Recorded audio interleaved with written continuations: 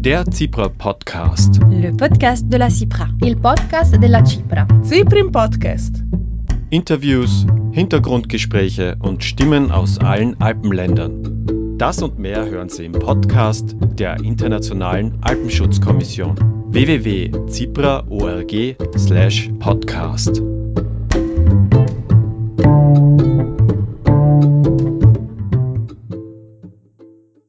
Herzlich willkommen zur aktuellen Ausgabe des CIPRA-Podcasts. Am Mikrofon begrüßen Sie Michael Gams und Paul Froning. Normalerweise wäre Ostern ja für den Wintertourismus in den Alpen nochmal ein großes Geschäft und auch die Schneelage sähe sehr gut aus. Doch dieses Jahr ist alles anders. Die Skipisten sind menschenleer, die Hotels sind verlassen. Ja, wie wirkt sich die Corona-Krise auf den Tourismus in den Alpen aus? Was können Destinationen tun, um solche Krisen in Zukunft besser zu überstehen? Darüber sprechen wir mit zwei Personen, die vielleicht die eine oder andere Antwort darauf wissen. Einerseits ist das Stefanie Pfahl. Sie leitet im BNU, dem Deutschen Bundesministerium für Umwelt, Naturschutz und nukleare Sicherheit, unter anderem das Referat für Tourismus und Sport. Nachhaltigkeit im Tourismus, speziell im Alpenraum, ist ihr ein großes Anliegen. Hallo, Frau Pfahl. Hallo in die Runde. Und der zweite Experte in unserem Podcast-Gespräch, das ist Christian Baumgartner. Er unterrichtet und forscht zu nachhaltigem Tourismus an der Hochschule Graubünden und ist Vizepräsident von CIPRA International. Herzlich willkommen. Hallo, einen schönen Tag. Am 9. März hat Dolomiti Superski in Italien, das ist die weltweit größte Skiregion, seine Saison vorzeitig beendet, um eine weitere Verbreitung des Coronavirus einzubremsen. In österreichischen Skiorten wie Ischgl und St. Anton in Tirol haben sich dann auch Gäste aus halb Europa beim Après-Ski mit Covid-19 infiziert. Aber das ist auch anderswo nicht anders abgelaufen. Deshalb meine Frage an Sie, Christian Baumgartner. Warum trifft solch eine Pandemie ausgerechnet große Skiorte derart hart? Ja, schon weil alleine aufgrund der engen Distanzen der vielen Leute in diesen Skiorten natürlich die Übertragungsrate deutlich höher war als in extensiven Tourismusgebieten, wo auch jeder Einzelne noch viel mehr Platz hat. Ich denke, das ist ein Zeichen dieses modernen, überintensivierten, gerade Wintertourismus, dass hier dann einfach sehr viel auf engem Raum stattfindet. Frau Pfahl, ein großer Teil der Wintertouristen in den Alpen kommt ja aus Deutschland. Die deutschen Medien haben auch breit über bestimmte Wintersportdestinationen, zum Beispiel als Corona-Drehscheiben berichtet. Wie nehmen Sie solche Geschichten wie diese in der Außensicht wahr, also als jemand, der beruflich und privat einen sehr starken Bezug zu den Alpen hat? Natürlich habe ich diese Berichte auch gelesen. Ich denke, da muss jeder für sich auch nochmal selber nachdenken und prüfen, ob es jetzt nur daran liegt, dass man im falschen Ort war oder ob das tatsächlich jetzt eine Krise ist, die wirklich in ihrer Art völlig neu ist und die natürlich so keiner mehr, noch nie jemand von uns erlebt hat. Und man muss sich die Frage stellen, ob das jetzt nur daran lag, dass man zur falschen Zeit am falschen Ort war oder ob das tatsächlich eine Art der Krankheitsübertragung ist, die natürlich überall passieren kann, wenn man sich nicht an die Vorgaben hält, die jetzt ja auch in aller Munde sind, wie Abstand halten und Hände waschen. Insofern ist es interessant wahrscheinlich zu beobachten aus virologischer Sicht oder epidemiologischer Sicht, wie sich das Virus unter bestimmten Voraussetzungen verbreitet hat, aber es liegt sicherlich nicht nur am Après-Ski. Wenn ich vielleicht noch einen Satz dazu sagen darf, es sind ja noch nicht alle Vorfälle und Prozesse, die hier abgelaufen sind, gerade in Tirol restlos geklärt. Das ist doch jetzt gar nicht möglich und auch jetzt gar nicht sinnvoll. Allerdings, wenn man hört, wie hier tatsächlich gerade diese Gebiete noch bis zur letzten Minute offen gehalten haben und einfach mit den Angeboten weitergemacht wurde, wenn man hört, wie hier mit Mitarbeiterinnen umgegangen wurde, wo es schon deutliche Anzeichen der Krankheit gab oder scheinbar gegeben hat, kommt man sehr leicht zu dem Schluss, dass hier schon wirtschaftliche Interessen eindeutig über einem vorsichtigen Umgang mit der Gesundheit sowohl der eigenen Bevölkerung, der Mitarbeiterinnen, aber schlussendlich auch der Gäste gestanden hat. Ich denke, das sind schon wesentliche Punkte, die man sich in Zukunft in der Reflexion auch nochmal ansehen wird müssen. diesen Punkt würde ich auch total unterstützen wollen, dass man jetzt im Nachgang genau schauen muss, sagen, was hat dazu beigetragen, dass sich die Situation noch verschärft hat, und wie man sowas in Zukunft vermeidet, wenn man entsprechende Warnungen hat. Ich denke auch, dass da zumindest am Anfang leichtfertig mit den Krankheitswarnungen umgegangen wurde und man da schon erkennen kann, welche Auswirkungen das dann eben auch in negativer Art und Weise hat. Jetzt ist es auch so, dass sogar Alpinvereine dazu aufrufen, keine Bergtouren zu unternehmen. Berghütten haben geschlossen. Hotels dürfen beispielsweise in Österreich frühestens wieder Mitte Mai öffnen, aber die Mehrheit der Gäste von ihnen kommt natürlich aus dem Ausland. Die Reisefreiheit wird dann auch vermutlich das Letzte sein, was nach dieser Pandemie wiederhergestellt wird. Wer denkt denn in nächster Zeit überhaupt noch an Urlaub in den Alpen, Frau Pfahl? Wahrscheinlich denken wir alle sehnsuchtsvoll an Urlaub in den Alpen und hoffen, dass es bald wieder möglich ist. Aber ich habe den Eindruck, dass in der Öffentlichkeit schon auch mittlerweile eben ein Problembewusstsein da ist und eine Einsicht, dass man jetzt wirklich erstmal abwarten muss und dass es auch noch eine lange Zeit dauert, bis man sich wieder normal frei bewegen kann und auch wieder reisen und dass selbst wenn man es dann wieder kann, man doch auch vorsichtig ist in der Interaktion. Insofern hoffen natürlich alle wahrscheinlich, dass es bald wieder besser wird, aber mein Eindruck ist, dass es niemand wundern würde, wenn wir auch eben zu Pfingsten noch nicht wirklich das machen können im Outdoor-Bereich, was wir gerne tun würden.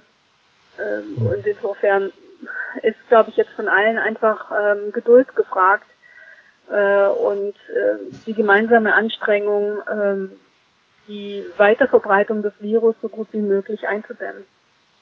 Der Tiroler Landeshauptmann hat ja, glaube ich, gestern oder vorgestern in einer Pressekonferenz erklärt, Tirol hat die Sommersaison noch nicht aufgegeben. Ich halte das für extremen Zweckoptimismus, um hier gute Stimmung zu machen. Ich denke, was für die Sommersaison sicherlich möglich ist, in einer sehr vorsichtigen Form wird der Inlandstourismus sein. Aber wir haben natürlich im Moment noch überhaupt keine Anzeichen, wie gerade internationale Reisetätigkeit sich weiter wieder rückwärts entwickeln, also zurück zum Normalzustand entwickeln wird.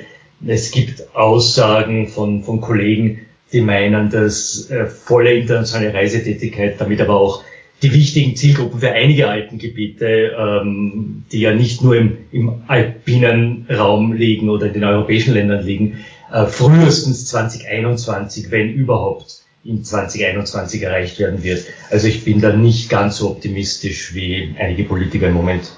Frau Pfahl, Sie setzen sich ja für die Stärkung regionaler Tourismus- und Freizeitbetriebe und Initiativen im Alpenraum ein. Was ist Ihre größte Sorge zurzeit? Wir verfolgen natürlich die Nachrichten eng, vor allem natürlich auch aus den deutschen Tourismusregionen, die im Alpenraum wahrscheinlich die gleichen Probleme haben wie die anderen Tourismusregionen auch und sehen schon, dass sich für rund 50% wahrscheinlich, oder die Zahl ist zwischen 40 und 50%, sich hier Existenzfragen stellen und insofern beobachten wir schon die Entwicklungen und überlegen uns natürlich auch, wie man in Zukunft das unterstützen kann, dass vielleicht diese Fragen in der massiven Form nicht mehr entstehen, aber ich müsste auch lügen oder würde auch lügen, wenn ich sagen würde, wir hätten jetzt schon Lösungsoptionen. Also ich denke, wir müssen wirklich genau beobachten,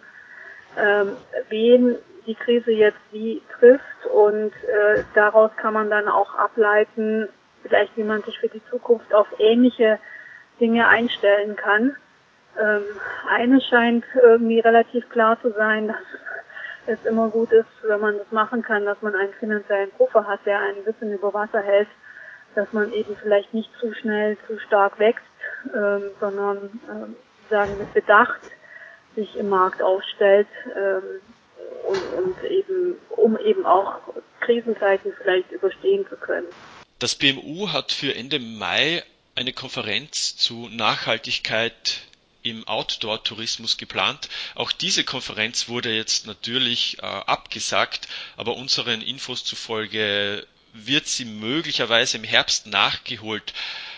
Haben Sie da aktuelle Infos und inwiefern wird die Corona-Krise das Programm dieser Konferenz beeinflussen? Also wir würden die Konferenz gerne nachholen. Wir haben sie jetzt erstmal abgesagt, weil wir tatsächlich aufgrund der jetzigen Situation gar nicht sagen können, ob wir sie im Herbst nachholen können oder vielleicht auch erst nächstes Jahr.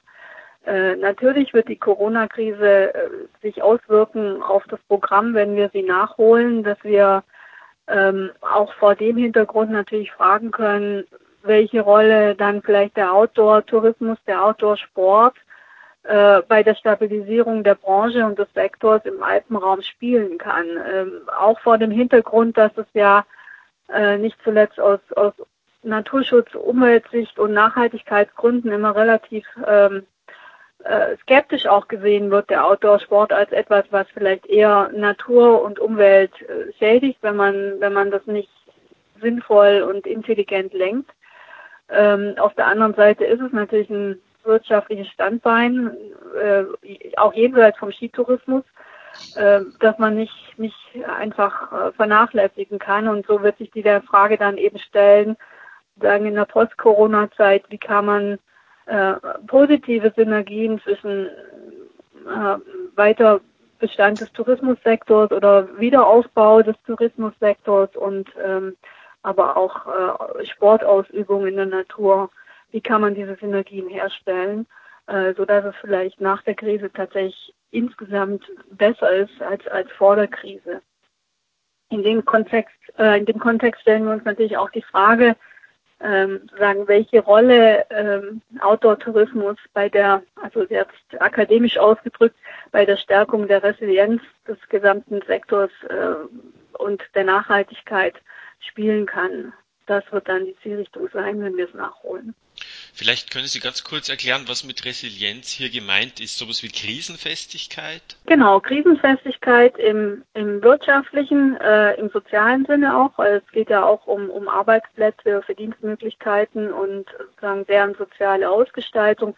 Aber natürlich auch, und das wird vielleicht mit auch die schwierigste Frage, also wie kann man eben tatsächlich Outdoor-Tourismus so gestalten, aufbauen, als Standbein auch, ohne gleichzeitig die Natur- und Umweltressourcen zu stark in Anspruch zu nehmen.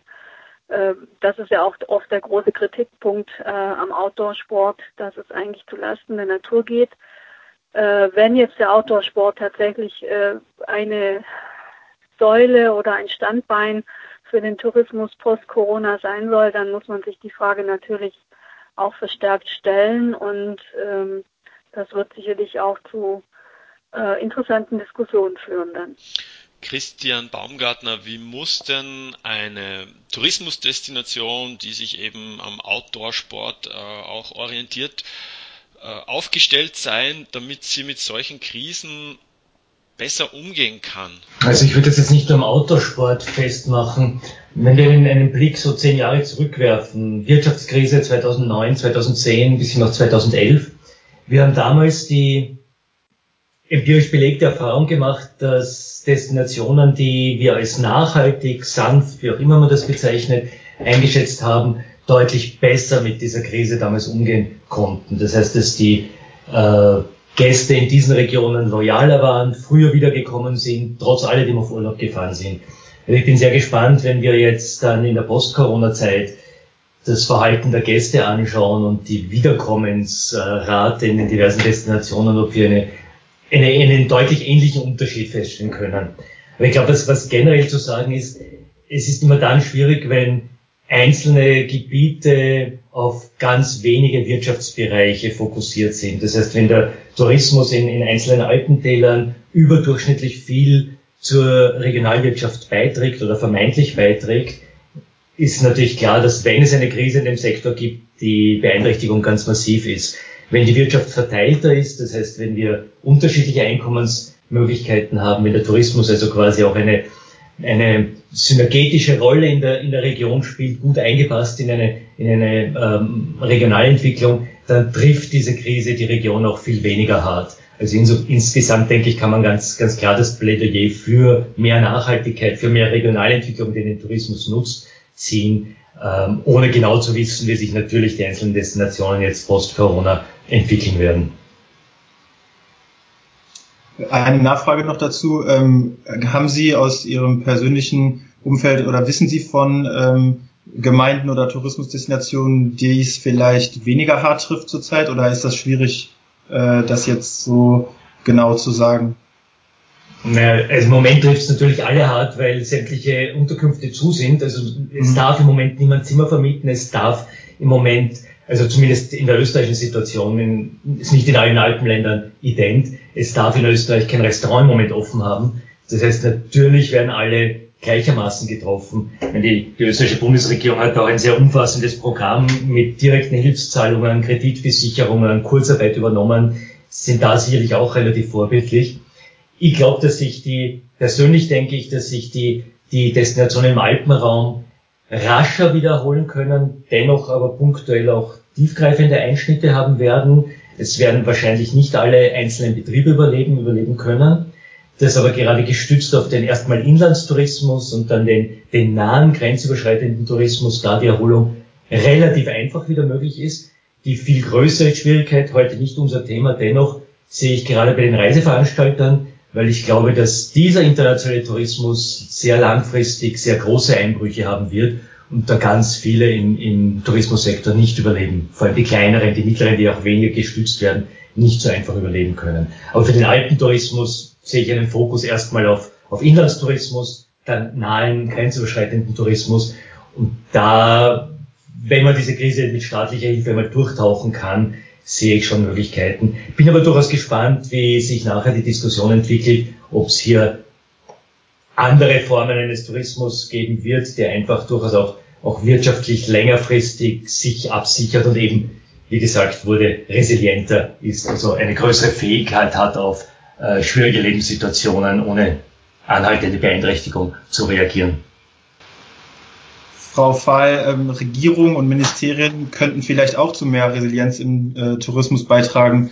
Sollten sie beispielsweise die Hilfsgelder für gestrauchelte Betriebe an bestimmte Forderungen in Bezug auf Resilienz knüpfen? Also das ist ja eine Diskussion, die allgemein gerade in Deutschland und ich glaube auch in Europa geführt wird im Zusammenhang mit der Frage des europäischen Grünen Deals, des Green Deals, dass tatsächlich ja jetzt schon darauf aufmerksam gemacht wird, wenn es hinterher die Investitionsförderung gibt, dass man dann sozusagen die Nachhaltigkeit, die Klimaschutzziele nicht außer Acht lässt. Und ich denke, das wird sich dann auch in dem Bereich niederschlagen, wenn wir das dann so allgemein auch sehen, dass Investitionsentscheidungen geknüpft werden an die Nutzung von bestimmten Technologien, die vielleicht ressourceneffizienter sind als andere.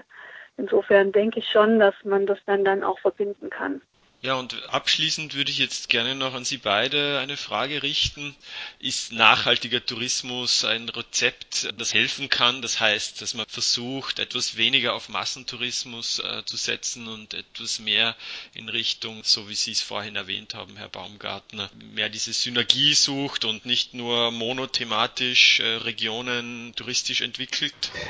Also ich denke einerseits, was sicherlich in Frage gestellt werden muss, ist so dieser in den Alpen immer stärker werdende Fokus auf die Fernmärkte. Also ob das jetzt der große Hoffnungsmarkt China ist oder Russland oder der arabische Markt für einige Bereiche, weil gerade auch durch diese Distanzen, abgesehen davon, dass es viel klimaunfreundlicher ist und wir auch da vielleicht Einschnitte oder ein anderes Reiseverhalten brauchen, ist natürlich auch über die Distanz noch, sind viel größere Einschränkungen möglich. Also ich glaube, ein stärkerer Fokus auf die Inlands- und auf die nahen Märkte würde dem Tourismus in den Alpen durchaus gut tun.